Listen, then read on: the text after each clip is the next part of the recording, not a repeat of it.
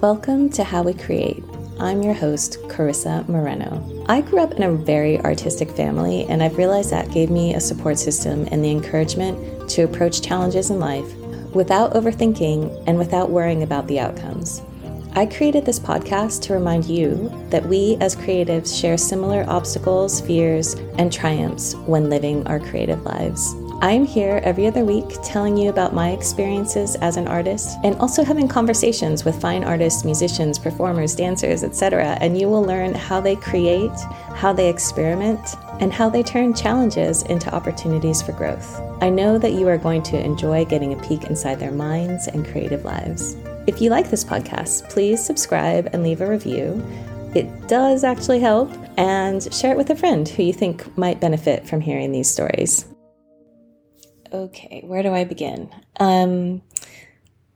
This year, like the last few years, has been full of so many unexpected twists and turns. If you listened to earlier episodes, I had some kind of serious things happening in my life, as well as my kid getting sick and myself getting sick. And then as in life, there have been really great things happening.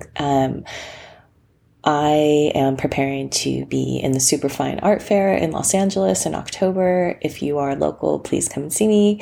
I'll have more information on my Instagram at Carissa Moreno Art as we get closer. And I also have been asked by the Music Center in downtown Los Angeles to conduct interviews of creatives, video interviews. So I will be pausing this podcast. It's been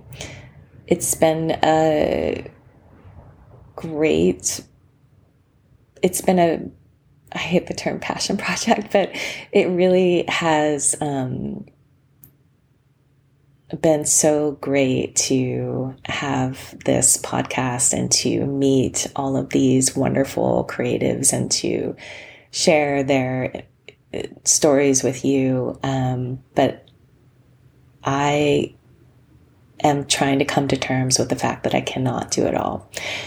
So I will be taking a pause. I'm calling it a pause because I have hopes that I'll come back. In the meantime, like I said, I'll be doing those interviews for the Music Center, and maybe I'll post an update on here when those start to go live.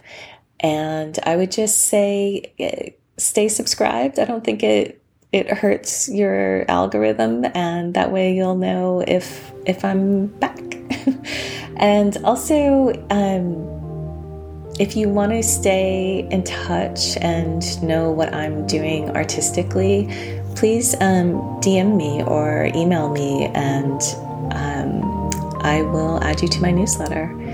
Anyway, it's been so great to get to know you all, and I just am so thankful that you have been here with me.